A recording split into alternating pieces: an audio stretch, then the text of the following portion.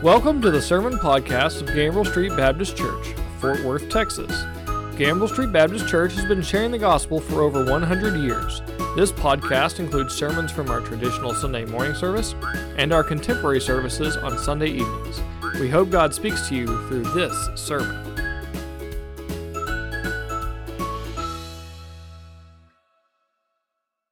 If you would, turn with me to Ephesians chapter 6 and verse 10. Ephesians 6 and verse number 10. We'll read through verse 17 as we study tonight. Throughout history, there have been great generals. But to make a great general, it requires not only that they be a good tactician or a skilled soldier, it requires more than that. The best military leaders are ones that have an excellent understanding of the mission at hand, that which they're supposed to accomplish, and of the enemy that they're going to face, the hazard that his troops will face. You've got to know the layout of the land. Everything that the leader can know, he wants to make sure he knows and communicates to those who are following him. But I think even with all of that taken in place, there's still one thing that really makes a good general stand out as great, as excellent. And that is, not only does he have all the necessary pieces, but he's able to motivate his troops. He's able to get them to say, yes, I will follow you into battle to go do what I need to do to accomplish the mission. And frequently, when you watch movies, you'll see this leader come and engage his troops with a speech before they go out into the battle. So in the 2009 film Gladiator, Russell Crowe's character Maximus gives a short speech. It's only about 38 seconds long to motivate his troops. So let's put up that video if we can. 3 weeks from now, I will be harvesting my crops. Imagine where you will be, and it will be so. Hold the line. Stay with me. If you find yourself alone, riding in green fields with the sun on your face, do not be troubled, for you are in Elysium, and you're already dead. Brothers, what we do in life echoes in eternity. As we look at Paul's closing of this letter, I'm picturing him like this general writing to the Ephesians, writing to these Christians that are there at Ephesus about the reality of the battle that is before them. He's laying out everything that they need to know, and then he's motivating them. Pick up your armor and let's go after it. So as we look at this, I want you to have this idea that when you accept Christ, you are enlisting in the army. You're enlisting in the army of the Lord, and you step into this fight. And so you need to be prepared to do battle as you do so. So as we kind of recap, from chapter 4, Paul has been outlining this idea of what a Christian life looks like. Here's how you are to walk. You are to walk in the Spirit. You are to walk worthy. And this is not easy. As he's laid out how we are to walk with others in unity, as we've laid out how to deal with one another in our most intimate of relationships, it's not easy. And we are called to fight the good fight. He wrote to Timothy in 1 Timothy 6, we are called to fight the good fight and not to become entangled in everyday affairs of the world, he says in 2 Timothy. And in this passage, in the use of the military imagery, we're reminded all the way back to the beginning of this letter to the Ephesians, of their identity in Christ.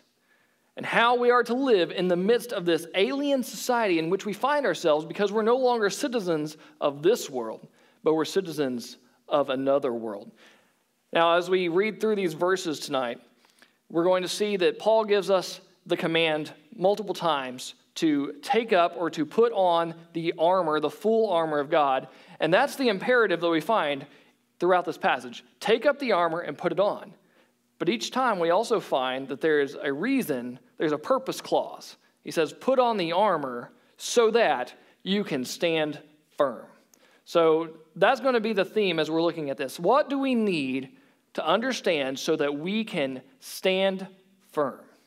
So let's begin by looking beginning in verse 10. Finally, be strong in the Lord and in the strength of his might. Put on the full armor of God so that you'll be able to stand firm. Now, I'm going to pause there because we're going to come back to what we're standing firm against in just a moment. But first, I want us to see the power that we have to stand firm. The phrase, as it's read here in the New American Standard, says, be strong in the Lord. And I think that gives us this idea that it's this command that we are to do something. It's for us to do this thing. But it's actually a passive word in the Greek, and it says it's more this idea of be strengthened. And so it's something from outside of us. I think that better says what Paul's trying to say, that the Ephesians needed and what we need is an external power for us to be strengthened in the Lord. Now, as we think about this, in the 19th century, Nietzsche wrote about the will to power. And he wasn't the first to come up with this, but he believed that there was an internal force that drives humanity to flourish. If you look at traditional Chinese culture that believes in this idea of the qi, right? You got to get your qi aligned or your qi is blocked and you're not able to get the life force, the energy that you need. And so there's this idea of this life force or this body's innate natural energy that we have to tap into to be able to do things. And if you go to any bookstore, you'll find a self-help book there that tells you just need to tap into that inner power so that you can be strong and go forth and accomplish your goals. And that's not what we find here. It says that we are not sufficiently strong by ourselves to accomplish what we're trying to accomplish in this mission. It's only by God's power that he bestows upon us, that we're strengthened by him, by this external source, so that we can win the spiritual battles that we face. Now, some have taken this same idea of this internal power, and they've externaled it a little bit to try to apply it to God as like this kind of mystical force that you can control and manipulate. And as we said this morning, God cannot be manipulated. He's not something you can control. He can control you. But remember what happened in Acts chapter 19 when there were some Jewish exorcist who tried to use God like he was some kind of force and tried to use this magical formula. Listen to what he says. 19 verse 13. But also some of the Jewish exorcists who went from place to place attempted to name over those who had evil spirits the name of the Lord Jesus. So they were using Jesus' name, saying, I adjure you by Jesus whom Paul preaches. So that they don't have any kind of personal relationship going on anyway. One of the 7 sons of Sceva, a Jewish chief priest, was with them doing this, and the evil spirit answered to them and said, I recognize Jesus, and I know about Paul, but who are you? Do you remember what happened after that? The man that they were trying to exorcise this demon out of overpowered them, beat them up so that they fled out of the house naked and wounded. They beat him up pretty bad. And so this idea of trying to manipulate this external force of God and be strong is the way that we normally think about it. This is not what Paul's writing about here. It's not a biblical idea. Instead, he points to the relationship that the Christian has. It's this be strengthened in the Lord, meaning that God grants us power because we have a union with Christ as believers. So if you're in Christ, you're already in a position of strength. And we're going to see more about this as we can continue through this passage tonight. But not only that, but we see there's this supernatural power. See, Paul challenged the Ephesians, be strengthened in the Lord by the strength of his might. And it's interesting because there's 2 words for strength there. The strength of his might. The first word there is kratos, which refers to this supernatural power, while the second one refers to his inherent power. So this call is not to rely on your own power, but rely upon the supernatural inherent power that Christ himself, as God in the flesh, has. And when you unite with him, you have that power as well. But if we try to fight these spiritual battles with our human power, well, it's not gonna go so well. Here's the thing, though. Jesus says that in Mark 14, he told his disciples, keep watching and keep praying that you may not come into temptation, because while the spirit, the human spirit, is willing, we're willing to take up this fight for God, but the flesh is weak. So we must rely, this is the call, we must rely on the power of Christ Jesus. Therefore, Paul says we have to put on the full armor of God. We must be prepared to go into battle. But before Paul says what this preparation looks like at the end of this passage we're going to look at, he first addresses the enemy that we're going to face. So look with me at the end of verse 11 and into verse 12. He says, so that you will be able to stand firm against the schemes of the devil. For our struggle is not against flesh and blood, but against the rulers, against the powers, against the world forces of this darkness, and against the spiritual forces of wickedness in the heavenly places. So we see this enemy that we're to stand against. See, wearing armor serves a purpose. You don't just, when you're in the army, you have your uniform, right? You go around wearing your uniform, everybody knows you're in the army, but you don't normally go around wearing your armor. That's only when you're in a combat area or a war zone. And so for the Christian, though, we have to recognize that we are in a war zone. The nature of Christian warfare is reality. We may not be able to see it physically with our eyes, but it is a reality that is before us at all times. And so we must always wear this armor. We must always have it on, and we must be ready, standing guard, vigilant, and watching, ready to take action. So Paul says that we put on the armor of God so that we can stand against the schemes of the devil. Now, this idea of standing firm indicates that we're in a posture of defense. We've got our legs bent, kind of squatted down so that when somebody comes to try to push us over, we're not just going to fall over. We're ready. We're holding the position firmly. It's not about being in an offensive stance where we're running and taking off, but we're in a defensive stance, waiting and watching. The reality is that we already have a decisive victory. Christ Jesus has already taken care of that for us. So Paul's concern here is not really that we're ready for an offensive attack, but it's that we're here to stand firm and to be prepared to preserve and maintain what Christ has already begun doing in us. So Paul first here points out that our struggle is not against flesh and blood. So we recognize human nature is fallen.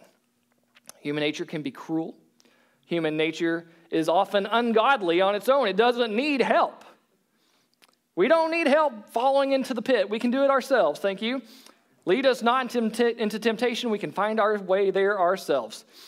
And so, but earlier in this letter, Paul said that unbelievers walk in this world, and they follow after the prince of this world. Remember back in Ephesians 2, verse 2, he says, in which you formerly walked according to the course of this world, according to the power of the air, of the spirit that is now working in the sons of disobedience. So just as the Spirit of God works in us to lead us into righteousness, so also these spirits of disobedience work in unbelievers to lead them into further debauchery.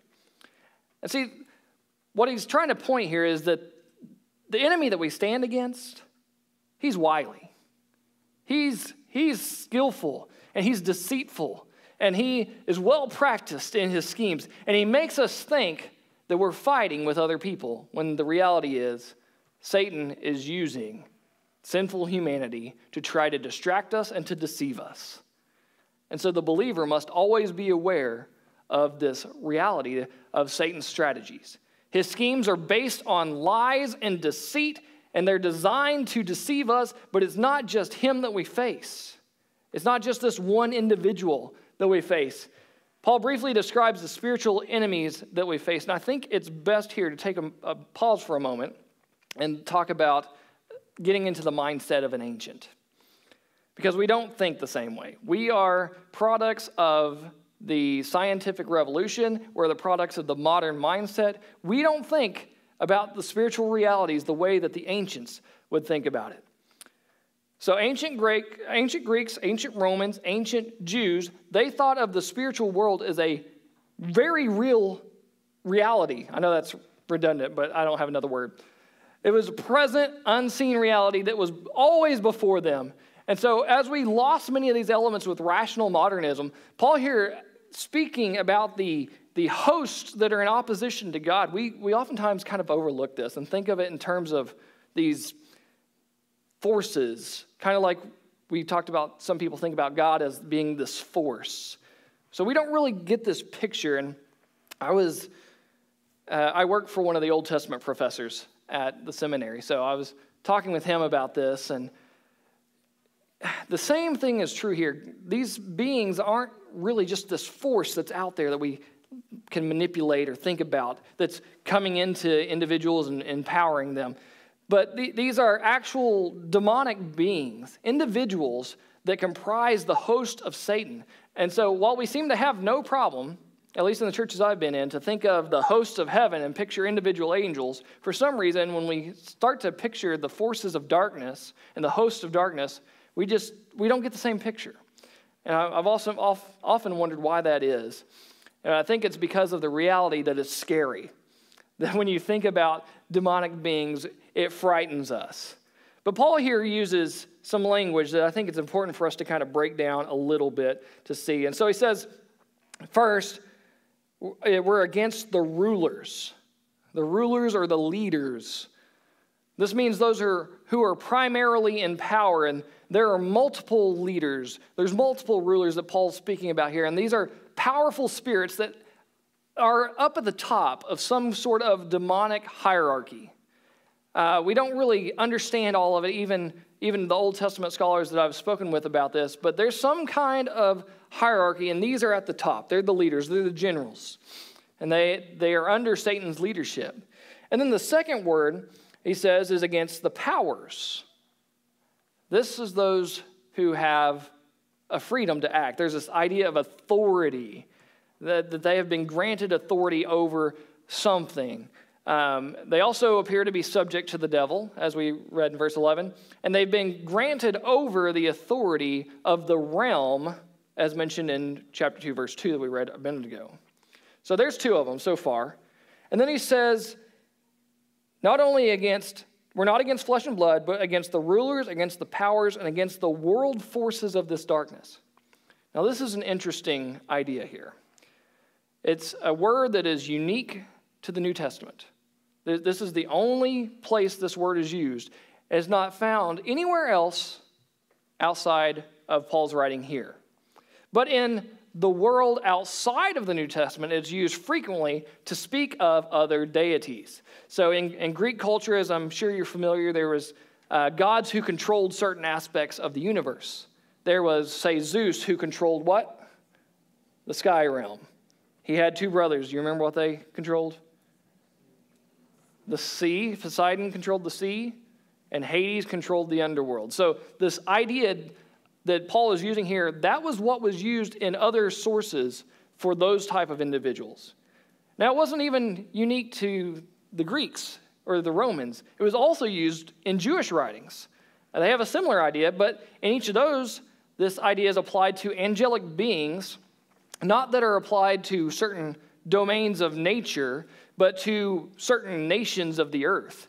And these beings, in Jewish understanding, they were all evil spirits that were over these other nations. And so even Paul, as you look at other writings, he seems to understand and agree with this understanding as he calls them of these creatures of darkness, meaning that they're evil, they're against God.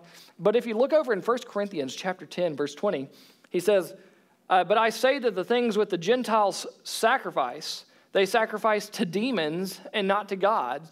And I do not want you to become sharers in demons. So this supernatural, spiritual understanding that is taking place in this passage and in ancient thought, Paul brings here to us and to the Ephesians to say, listen, this is the reality of the people, of the forces, the individuals, the hosts that you are against. But there's a final one that he uses, and it kind of sums all this up.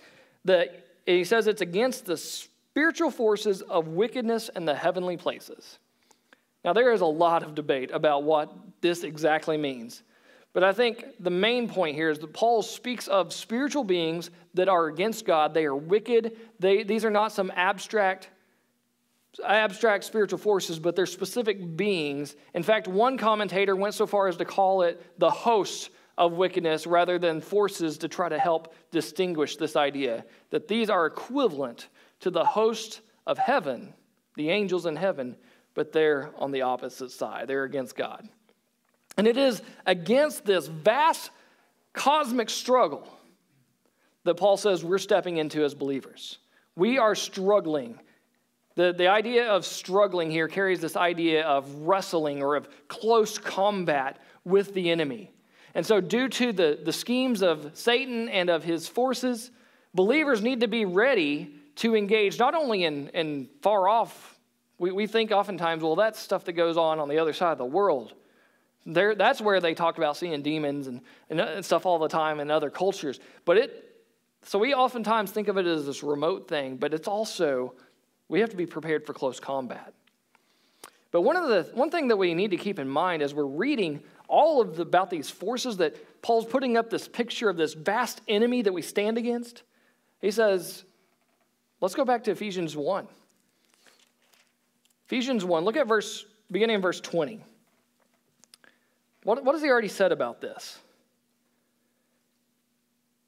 He brought about in Christ, that is talking about God, he brought about in Christ when he raised him from the dead and seated him at his right hand in the heavenly places. Does that sound familiar?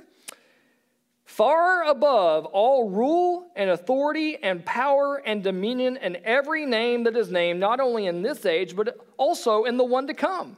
And he put all things in subjection under his feet and gave him as head over all things to the church, that's us, which is his body, the fullness of him who fills all in all. So Christ has already defeated them. And if we're in Christ, we've already defeated them. It's not a matter of victory. It's a matter of standing firm against the enemy when we've already won. And so, as is often the case, this has an element of this is already, but not yet, taken place. Because the reality is the victory is secured. Christ has done it for us. But until he returns and eliminates all evil, we're stuck here in this present reality with spiritual warfare taking place. Therefore, back to chapter 6, verse 13. Therefore, take up the full armor of God so that you will be able to resist in the evil day, and having done everything, once again we see this, to stand firm. So we have another call here to stand firm. Having described the enemy forces, Paul once again resounds the call to do what you can do to stand firm against this enemy. And he says, how do you do it? You take up the full armor of God. You have to be prepared for the battle. Verse 13 is basically a restatement of what he began to say in verse 11, but with a different application. Instead of saying this is the enemy you're against, he says, here are your weapons that you're going to use. Here is your armor that you're going to use. And unlike when we saw in verse 10, where be strengthened is a passive, here in verse number 13, this call to put on your armor, it is an active. So it's up to us to do this. You must put on the full armor of God. Now, what does the armor of God mean? Well, Paul's going to give us some breakdown of illustration in a moment. But before we get to that, I think there's two aspects about this armor of God idea that we need to examine. First is God is the source of the armor. We don't have to come and manufacture these things that we're going to read about on our own. God has already created what we need, and he's giving it to us. And all we have to do is take that armor and put it on and cinch it up and get ready to go. He has provided all that we need. This is a grace gift to us. And it's specifically designed to protect against all the schemes of the devil. And we'll see that in just a moment. And in the verses that follow, Paul alludes to some Old Testament verses that speak about God as a warrior. And sometimes these are a direct correlation. Sometimes they seem to be a kind of a loose correlation that Paul maybe had this idea in the back of his mind and he kind of manipulated it a little bit to fit this context. But I think this is Paul's way of saying that not only is this armor given to us by God, but it's reminiscent of the armor that God himself uses in the Old Testament when he's described as a warrior. And he's given that to us. And so he says we use this armor for a purpose to stand firm and to resist in the evil day. Now, once again, there's debate about what does it mean to resist in the evil day. What is this evil day? Well, I think there's also two components about this that have been debated. Some say it's one thing, some say it's the other, and I say it's both. It's in the middle. The one says the evil day is taken by some to mean a day in the future that we're waiting for when Satan masses before us in his final strike, and then Christ comes in with his church and the angelic forces, and he stands against them at that time. And so we're to be prepared and ready for that. The others take this evil day to mean what we're living in right now, the time until Christ returns. So I think both is correct, that we must be prepared for everyday evils that we face. We realize we're in a combat zone and we're constantly engaged in spiritual warfare. But I also think there's a time of heightened spiritual battles. Because just like in physical combat, you may be in a war zone. You may be serving in a war zone if you're in the military, and you've got, you know that there's things going on around you, but you're wearing your armor and you're sitting there flipping hot hamburgers on your grill. But then bullets start whizzing by and you hear missiles whistling as they come by, and you realize, okay, now things are heightened up and it's time to change my tactics a little bit and take a different approach. And so I think this is the reality, that we live in a time where we're in a war zone and there's skirmishes taking place all around us.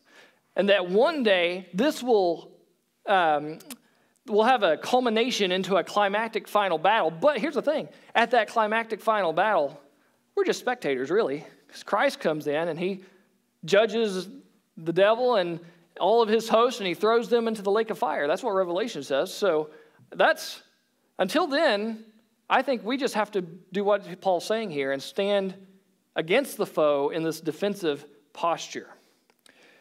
And then as we get into verse 14, Paul gives us a series of illustrative applications here. So let's read the whole 14 through 17 and then go through and break that up accordingly. Stand firm, therefore, having girded your loins with truth, and having put on the breastplate of righteousness, and having shod your feet with the preparation of the gospel of peace, in addition to all, taking up the shield of faith, with which you will be able to extinguish all the flaming arrows of the evil one. In verse 17, and take the helmet of salvation and the sword of the Spirit, which is the word of God. And so, as I've already alluded to, God gives us the resources that we need to be able to fight this fight, to stand firm. Paul illustrates this idea here using the pieces of armor. And I don't think Paul, some of the commentators think, well, Paul wasn't probably using the Romans because he doesn't talk about all the different aspects of their armor. And I don't think that was Paul's purpose. And I think it would be foolish to say, well, Paul wasn't thinking about the Romans when he's imprisoned in Rome under house arrest. He's seeing them go by every day. So I think he's got both that and these Old Testament pictures of God in his mind, and he's combining these ideas together to help us and understand and to illustrate this truth to us. So he illustrates with this. He begins with having girded your loins with truth. And, in common vernacular of the church, we just call it the belt of truth. What is the belt? What does the belt do?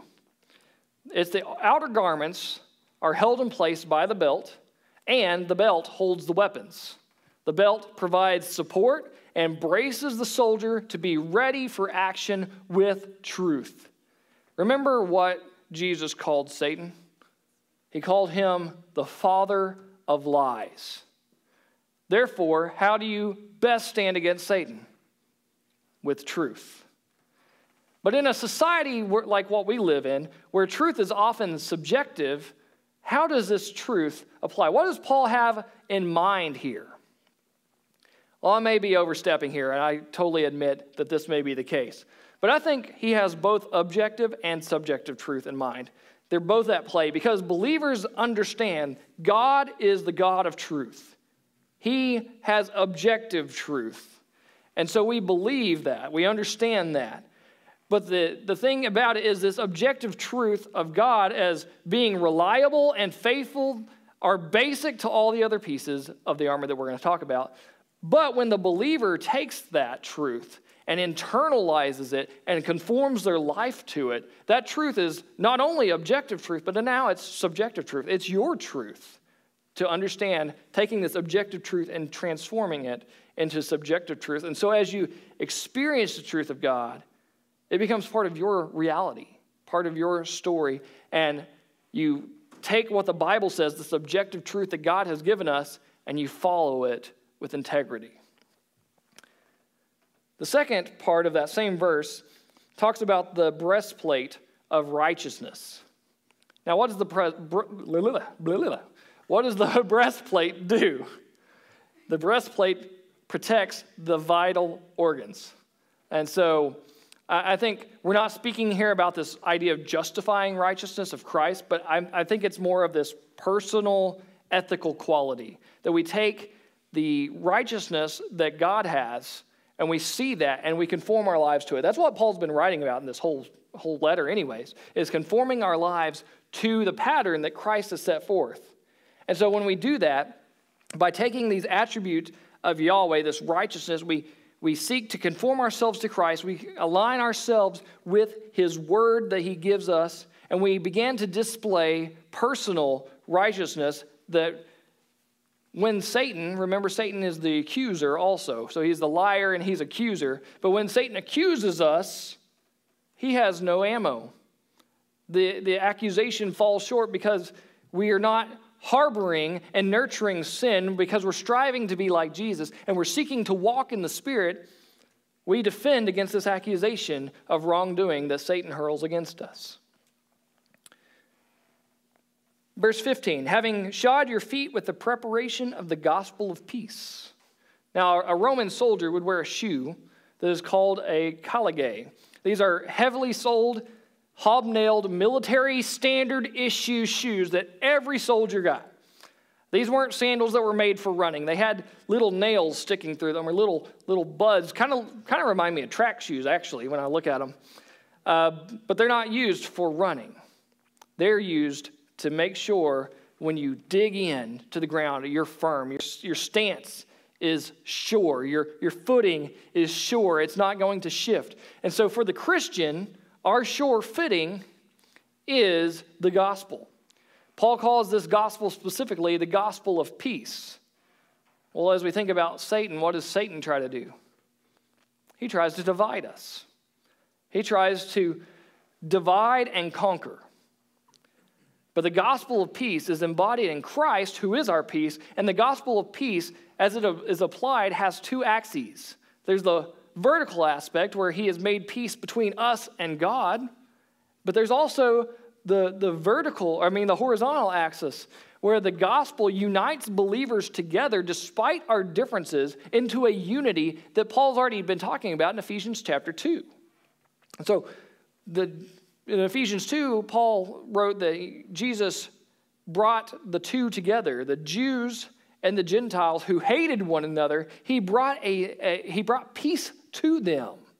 And so we're united and we stand for sure in the gospel of peace. And the unity of the church demonstrates to the demonic powers their own death. And because of that, because it's a witness to their death, intense spiritual opposition comes against the church. And that's why I think we see so many churches that are divided by non-essential things. Instead of standing together on the sure foundation of the gospel of peace, they want to fight over things that really don't matter. They want to fight over things that are not important because Satan is at work and he's trying to discredit the church of Christ. And so here Paul is speaking about the gospel of peace, not as something that we're going forth and preaching, although we should do that, but it's being the grounds, the firm footing for which we stand and we can fight. And I think it's somewhat paradoxical that the gospel of peace is what you have to do for warfare against Satan. But that's not all. In verse 16, he says, in addition to taking all of that, take up the shield of faith, with which you will be able to extinguish all the flaming arrows of the evil one. Now, the Romans used all kinds of different shields. There were some round ones, but I think what Paul probably has in mind here is this scutum, which you can see up here, is kind of a rectangular shaped shield that kind of wraps around the body a little bit. Roman soldiers would use this scutum together in a formation known as the testudos, which is a word for turtle. And it's a protective screen that is formed by the body of troops coming together, holding their shields together, overlapping, and some over their heads in such a way that it kind of resembles the shell of a turtle. That's why it's called that. And so this formation offered a consistent defensive strength against the opposing infantry and excellent protection against arrows and other missile-like attacks. In fact, the Greek philosopher Plutarch describes this formation as it was used in the invasion of Parthia in 36 BC, saying this: then the shield bearers wheeled around and enclosed the light armed troops within their ranks, dropped down to one knee, and held their shields out as a defensive barrier. The men behind them held their shields over the heads of the first rank, while the third rank did the same for the second rank. And the resulting shape, which is a remarkable sight, looks very like a roof and is the surest protection against arrows which just glance off of it. And then a later Roman historian said that when the Romans got into their testudos, nothing but shields can be seen in every part of the phalanx alike, and all the men, by the density of the formation, are under shelter from missiles. Indeed, it is so marvelously strong that men can walk upon it, and whenever they come to a narrow ravine, even horses and vehicles could drive over it. And to make them even more effective, they had the wood, but then they would put leather over the top, and they would soak that leather in water so that when their enemies shot flaming arrows at them, it didn't catch the wood on fire. They just fizzled out. And so as we think about this and how does that apply, what's Paul trying to tell us? What is Satan's favorite scheme? What does he always try to do? He always tries to lie, but he asks this question. We see it from the very beginning. Has God indeed said? He wants us to have some doubt, some unbelief, to lose our faith. But then the Apostle John wrote in 1 John chapter 5, for whatever is born of God overcomes the world, and this is the victory that overcomes the world, our faith. So Christians are tempted a lot of times to lay aside the shield of faith and attempt to battle against Satan and his forces on our own strength, but rather we have to take up the shield of faith. And I think one thing that is additional here that we don't often hear is this good reminder that just as they come together to create this overall unity and strong strength in the Roman soldier system, it's the same thing with us Christians. God has put us together in local churches so that we can come together to hold one another and to strengthen one another in faith. And so that when one is having issues and failing in the faith, they can help one another up. They can help to cover one another. It's the strength of the church that helps with the unity, helps with the faith of the individual. But it does require all the individuals to take up their shield of faith and hold them together to have that strength. It's not enough for just one to do it. You can't have just the pastor and his faith and everybody trying to get under his shield. It's not going to work. Everybody has to have the strength of the shield, come together and cover one another so we can prevent unexpected attacks. We've got two more. Verse 17, take up the helmet of salvation. Now, in physical warfare, these two items would be the last pieces the soldier would pick up, the helmet and then the sword. The helmet of salvation protects another important area. We talked about the covering of the vital organs, but the head is also a vital place. I think Paul is speaking here about two aspects of salvation. I think first is the secure knowledge of our salvation, and the second is the hope of our salvation. Because with your head covered in battle, there's a There's an element of safety. There's an element of just feeling confident in the midst of battle because you've got your head protected. And so the believer's possession of salvation gives us confidence to go forth into the battle and to withstand the assaults of the devil in safeness. Knowing that even if you fall, even if you fail, Christ has secured your salvation. It's not up to you. Christ has already taken care of it. But also it gives us hope. And that is the hope that Christ's return will come. And we'll have final salvation. And we hope, we have that knowledge of hope. And so as Satan tries to distract us with unimportant things in our lives, we can cling to that hope and know that one day our salvation fully and finally will come. And so until then, we can stand firm. And then the final piece of the armor, the sword of the Spirit, which is the Word of God. Final piece of the armor is the sword. The Romans used a sword that was called a gladius. It was about 2 to 3 feet long. It was about 2 inches wide. It had a double blade, which made it excellent for slashing, but it also had a penetrative edge. And so they would often use it. They would approach with the shield, and they'd reach out and just stab. And if you got a gut shot, back in those days, it was pretty much a death sentence. It was fatal, even if it didn't kill you immediately. Well, Paul defines that the believer's weapon is the Word of God. The Spirit is the source of the Bible. He has given it to us through men who he divinely inspired. It is directly from God through his Spirit that we have the Word, but it's also by the Spirit that the Word has its cutting edge. He's the one who gives it power. He's the one who makes it effective. And so as we prepare to stand, we pray to him to use the Word that we've meditated upon, that we've had allowed to penetrate our hearts, to use to stand against the enemy. And you know who used this to great effect? Jesus, Matthew 4. When Satan came to tempt him, Jesus fought off every attack using the Word. He overcame Satan's advances. He parried those and overcame with Scripture. And you know, sometimes a good offense is the best defense. The gospel word sounds the note of judgment, and it announces the defeat of the enemy, of these ungodly powers. 2 Thessalonians 2, then that lawless one will be revealed, whom the Lord will slay with the breath of his mouth and bring to an end by the appearance of his coming. And then in Isaiah 11 as well, he will strike the earth with what? The rod of his mouth, and with the breath of his lips he will slay the wicked. So here's my question to you tonight. Are you prepared to stand firm against these forces that Paul's been talking about? The Christian must fight the spiritual enemies with weapons that are not of human making. We don't fight a human enemy, we fight a spiritual enemy, so we need spiritual weaponry. And the church, that is the body of Christ, we are in this warfare together. We stand together against this enemy. The Roman soldier did not fight alone.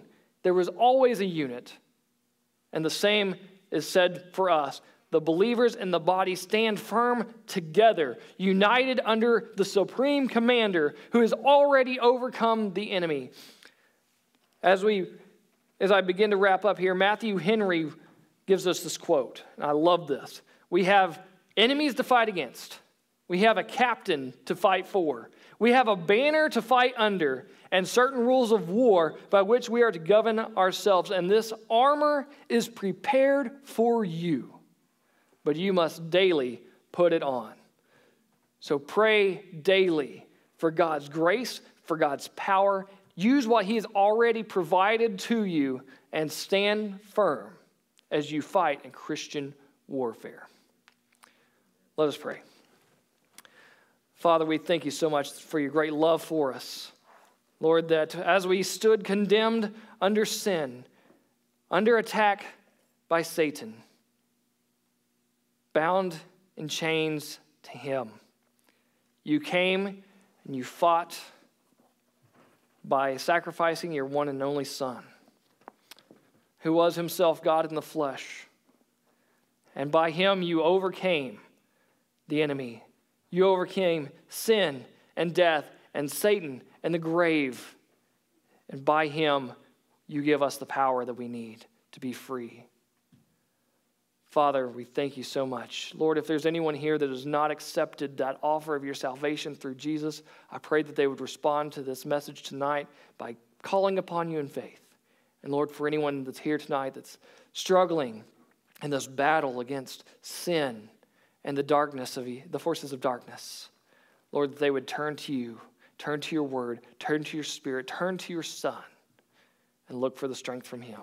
We pray this in Jesus' holy and precious name. Amen.